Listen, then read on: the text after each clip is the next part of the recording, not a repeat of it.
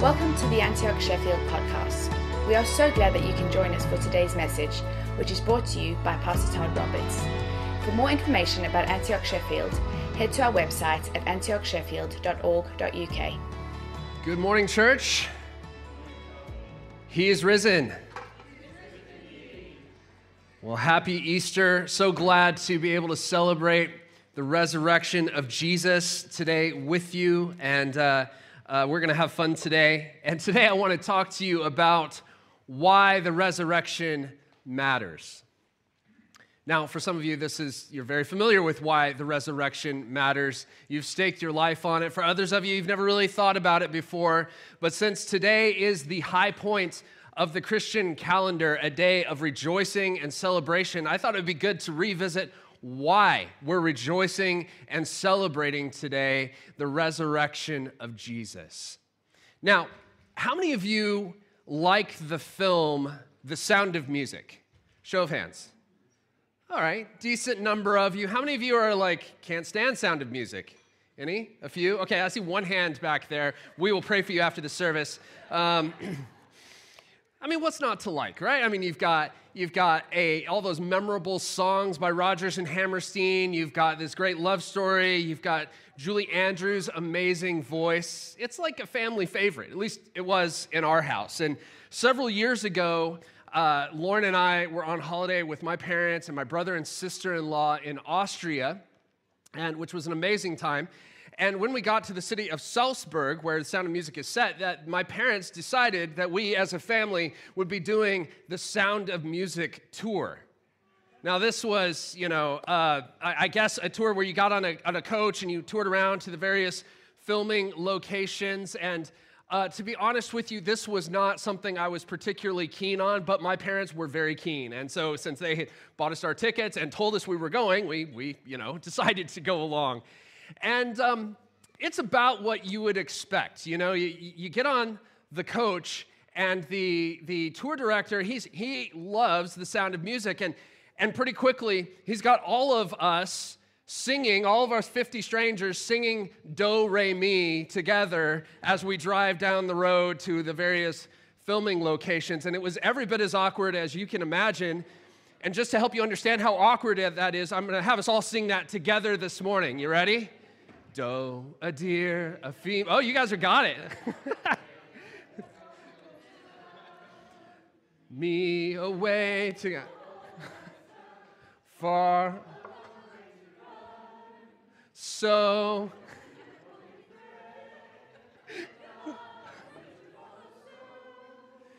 Tea, drink with ram and bread, and that will bring us back to dough. Okay, now I have to be honest. I wasn't really planning on doing that. I was just going to say, just kidding, but you guys just went for it. Give yourself a big round of applause. That was amazing. I'm not sure I actually know all the lyrics. I just kind of fumbled through it. Yeah, so we're riding along and we're singing Do, Re, Mi, and yeah, it's something. But actually, the most interesting part of the tour to me was when we got to the church where the wedding scene was filmed. Remember the wedding scene where Captain Von Trapp marries Fräulein Maria? It's this beautiful scene. For copyright reasons, we can't watch it because it is this amazing scene. But everybody loves that scene. It's like the dream wedding, right? But it's actually held, it wasn't filmed on a soundstage. It was filmed there in a church in Salzburg. It's actually a basilica called the St. Michael of Muncie. All right, I think we have a photo here. It's this beautiful church from the outside. You get some exterior shots at the end of the wedding scene where the bells are ringing. And it's just as beautiful inside as it was on the day that it was filmed. And we've got, just a stunning church that you can walk into. But we got to, we had several minutes to explore the site, and so we were walking around and looking at various things in the church, but when I got up to the front of the church, I noticed something, and several other people noticed something, and we quickly asked the tour guide about it, because up on the altar, in the midst of all the statues and candles and all the normal things that you would expect to see at the front of a Catholic church, there was this what can only be described as a skeleton. Now, you can't really see it here, and I've decided not to show the zoomed-in view, but there is a bejeweled skeleton sitting there in front of, just peering out at you as you worship. It's got literally, it's something right out of Pirates of the Caribbean. I mean, you've got pearl encrusted forearms and rings on its fingers. And again, it is literally one of the creepiest things I have ever seen in a church. And because we have little eyes in here this morning, I didn't want to show the close-up, but you can look it up online. I mean, it's got sapphires in its eye sockets, so it kind of looks like the Terminator, It is literally, can you imagine just kind of going to church and having this thing sort of staring out at you? I mean, I'm not sure. And the reason I bring this up is because if something ever happens to me, what I'd like to ask that you do is, no, I'm kidding. There's not just one skeleton, there's actually 5 skeletons. Everybody else is kind of lying on their side, hey, they're just kind of reclining there next to this guy. And this big skeleton, this is the one in the middle that I'm talking about here that the arrow is pointing to. This is Abbot Conrad II, who was the rector, I guess, of the monastery at the time. And basically, in 1145, about 900 years ago, some noblemen tried to take the land that the monastery was on, and Abbot Conrad defended the monastery and gave his life in doing so. And people were so impressed by that, they thought this is a martyr, and they wanted to preserve his remains and keep in mind the enormous sacrifice that Abbot Conrad had made for this church. And I'm sure that was very impressive, but for the people who were filming Sound of Music, the whole skeleton vibe wasn't exactly what they were going for during the wedding scene, right? So they couldn't move these things. These are entombed up there on the stage. So what they did is they put a statue in front of it. And then the other skeletons, they put potted plants around it. But if you look closely during the wedding scene, you can actually see them, as they're getting up to the altar. There are the skeletons kind of peering out behind you. It's really kind of a creepy, weird thing that you don't notice until somebody points it out to you. But I was kind of stunned by this and just thought, wow, what a interesting way of decorating the church. Now, I'm not trying to knock the Catholic, the Catholicism, because they have a high view of relics, and that's what these are. Catholics believe that relics are there, to remind us of the great saints, the great men of God and women of God, the holy men who have come before us, and they believe that these are a way of, kind of conduits of God's power, that some of God's power and His presence still rests in their remains. You remember the story of is it Elisha who dies, and then somebody else dies, and they throw the body in, and he falls on Elisha's bones, and he comes to life again. Whatever you think of that, that's kind of, the Catholics have a very high view of relics, and that's why those things are in the church. But as I was thinking about Easter, and as I was reflecting on that experience, what I realized is that I am so glad that the object of our faith is not a holy man who died, but a Savior who is alive. You won't find the bones of Jesus in some tomb in Israel because He is risen. And that means that Jesus is so much more than a holy man who did great things for God. Jesus is more than a great teacher who proclaimed or who revolutionized the world with His teachings. He's more than just a great prophet who proclaimed the words of God. He's more than a famous martyr who died a courageous death. What separates Jesus from every other person, including Abbot Conrad up there, is that death wasn't the end of Jesus' story. What sets Jesus apart, and the reason that Christianity exists today, and the reason that we're celebrating today, is that He rose again. He is alive. And this is a historical fact. It's an event that actually happened. The resurrection of Jesus is a reality, and it's the foundation of our faith. And that's our first point this morning, is that the resurrection matters because the resurrection is the foundation of our faith. Without the resurrection, we wouldn't be here this morning. There would be no Christianity. And this is what the Apostle Paul, a man who gave his life, who was martyred for his belief in the resurrected Jesus, this is what he had to say.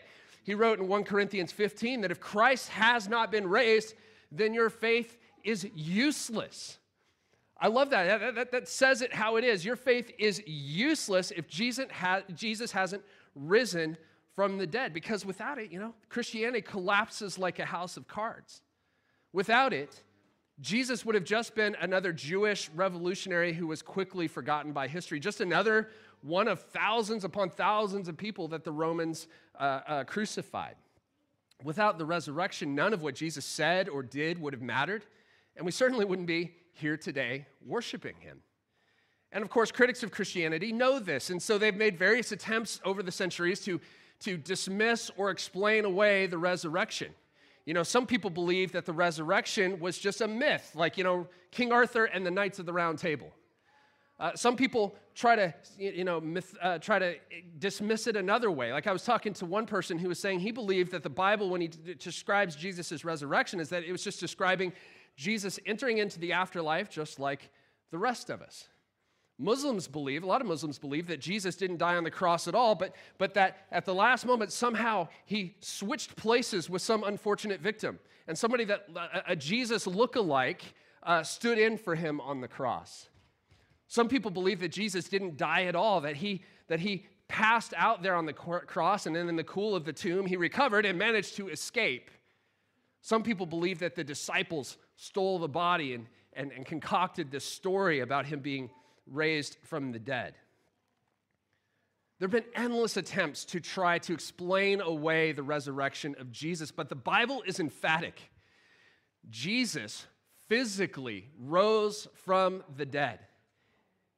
And the Apostle Paul, he put it this way, this is the foundation of our faith. He wrote this, he said, I passed on to you what was most important and has also been passed on to me. And then what he says here, a lot of people think this was a creed that the early church would recite to one another.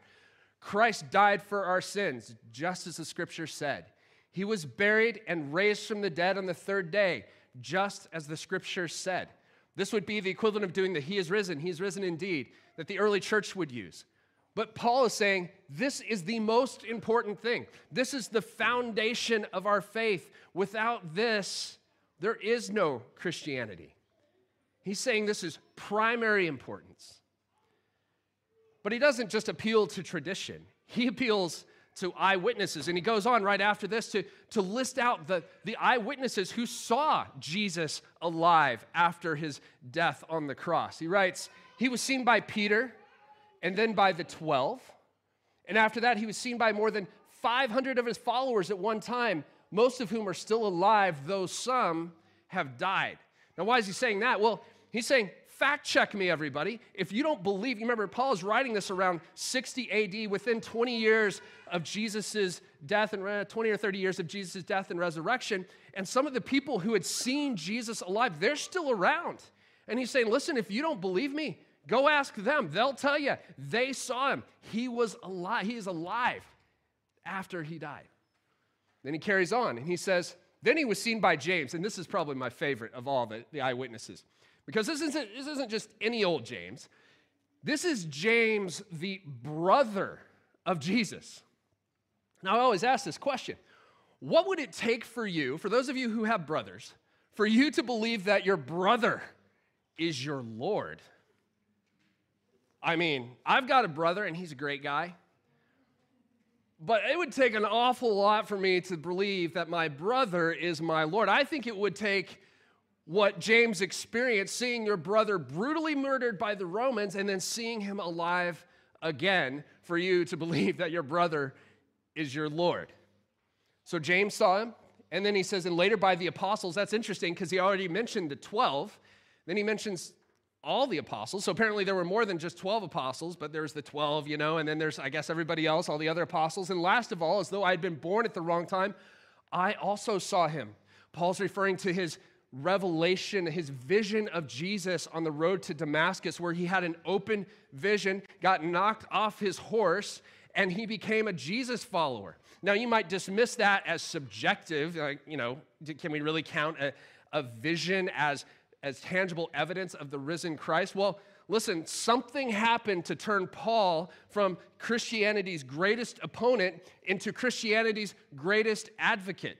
That's like somebody in ISIS suddenly saying, hey, you know what? I was wrong about that whole ISIS thing. I think I'm going to follow Jesus now. That's the kind of radical shift he undertook. Something happened. Paul was convinced and gave his life for the belief that Jesus is alive. So, it wasn't just Paul that was transformed, by the way. I mean, nothing else would explain how this ragtag group of Jesus' followers, about 120 after he died, and when he was crucified, there were about 120 of them, how this ragtag group of terrified followers became fearless world changers just a few weeks later. Now, you got to remember, when we talk about Easter, all of us are familiar with it. We know the end of the story. We know that he rose from the dead. And so it's kind of hard to get into the mindset that these guys had, but I like, somebody said it this way. On Easter Sunday, nobody expected no body. Nobody expected no body to be in the tomb. They were fully expecting, when those women went to the tomb, they were fully expecting Jesus to be right where they left him on Friday before the Sabbath began. That's where they stuck him. They were coming back to anoint his body, and they weren't expecting nobody to be there.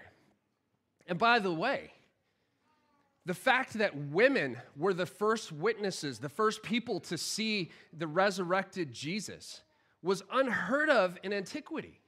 Because in Greco-Roman culture, a woman's testimony was not admissible in court.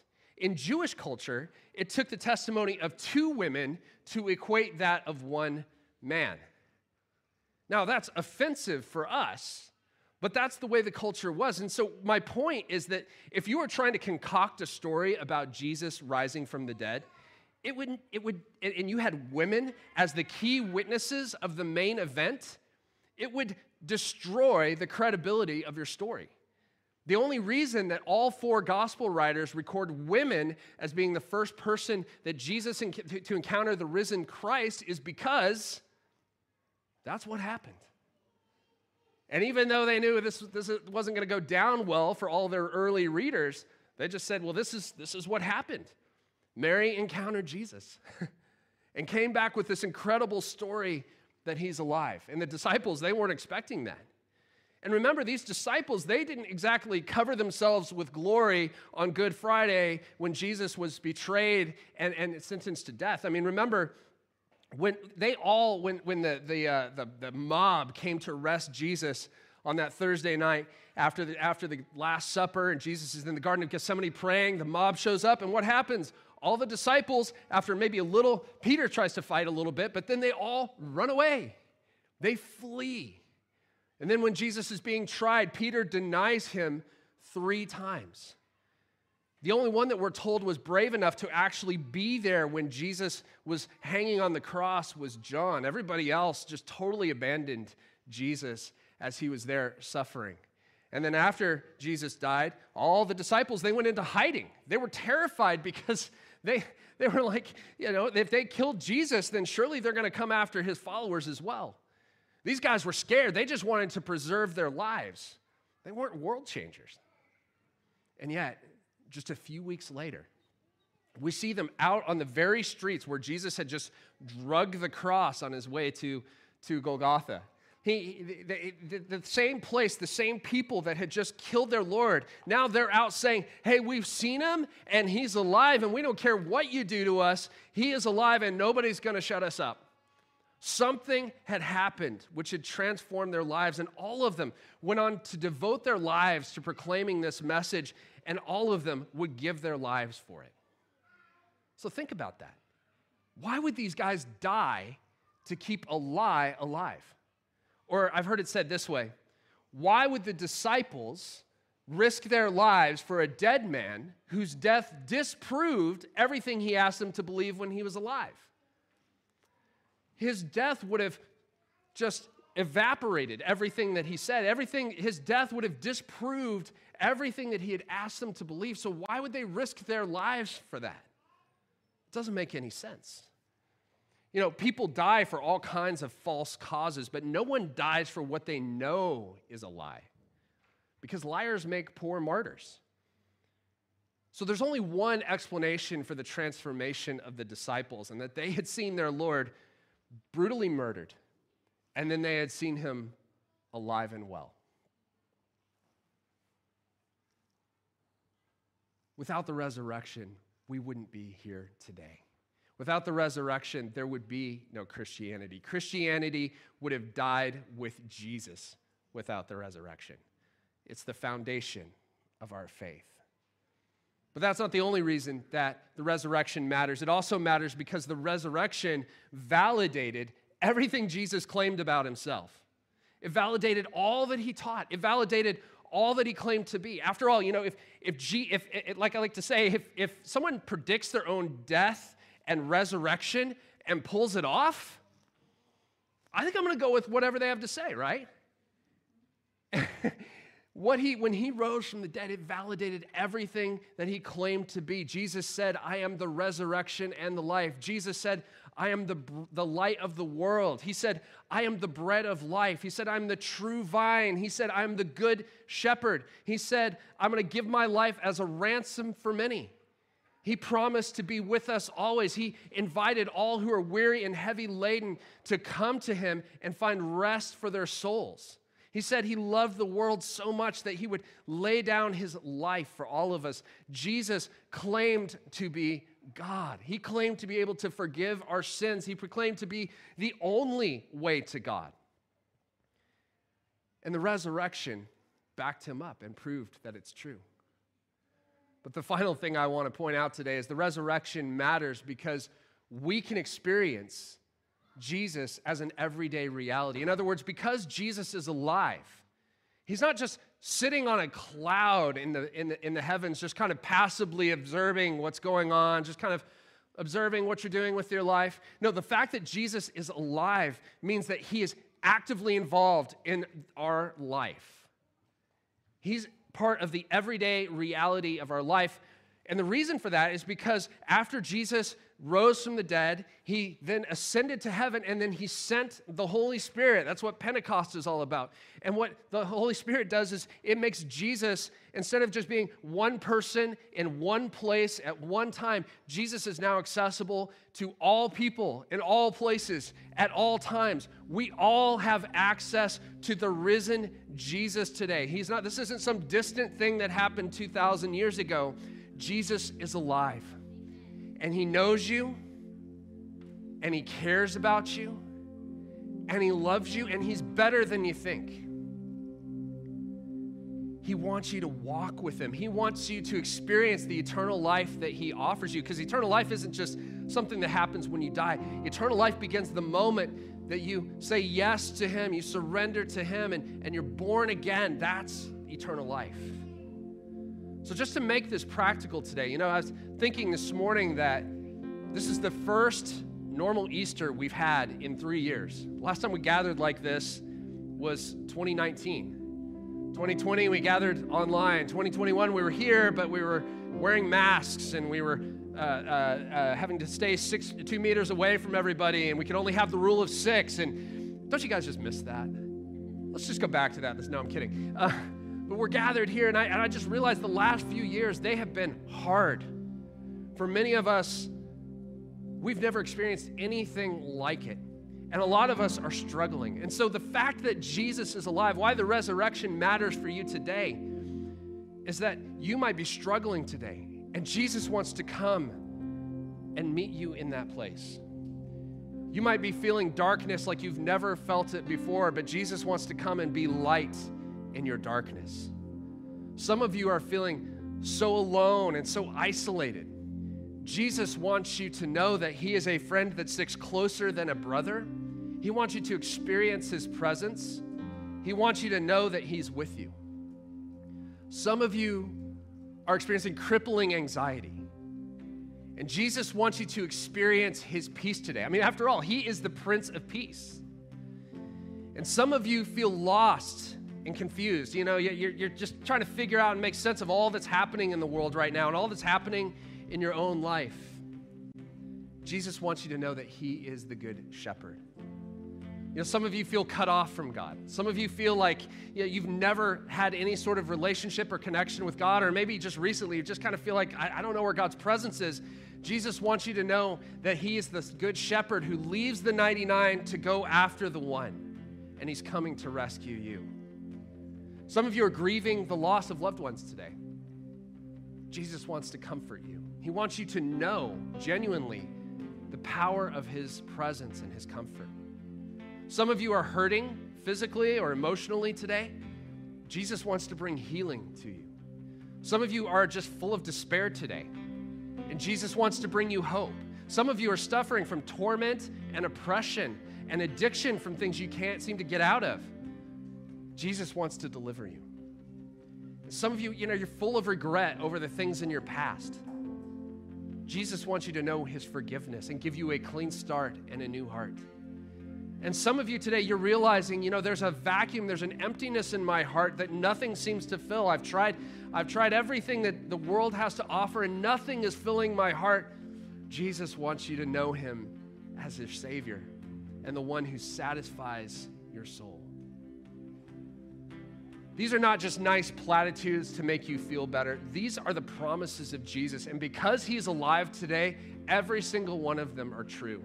Every single one of them are pointed to in the Word of God, and every single one of them can be a reality for you today if you'll open your heart up to it. We're not here just celebrating something that happened 2,000 years ago. We're celebrating the fact that Jesus is alive today. All these things are things that I've experienced Jesus to be. All these things are people that countless Christians over the centuries have experienced him to be, and you can experience him that way as well. So as we close in a time of worship, I want us to celebrate this reality today. Church is often seen as this place where we've got to be somber and serious, where we can't joke around or laugh or play. But actually, sometimes that's appropriate, but actually I think church should be a place of celebration and joy and laughter and shouting and playing. That's the kind of God that we serve. So we're going to conclude today by partying a little bit. Can we do that together? We're going to actually celebrate that Jesus is alive. So let's stand. Thank you for listening today. To listen to more messages like this one, head to our website at antiochsheffield.org.uk/podcast. We are looking forward to seeing you soon.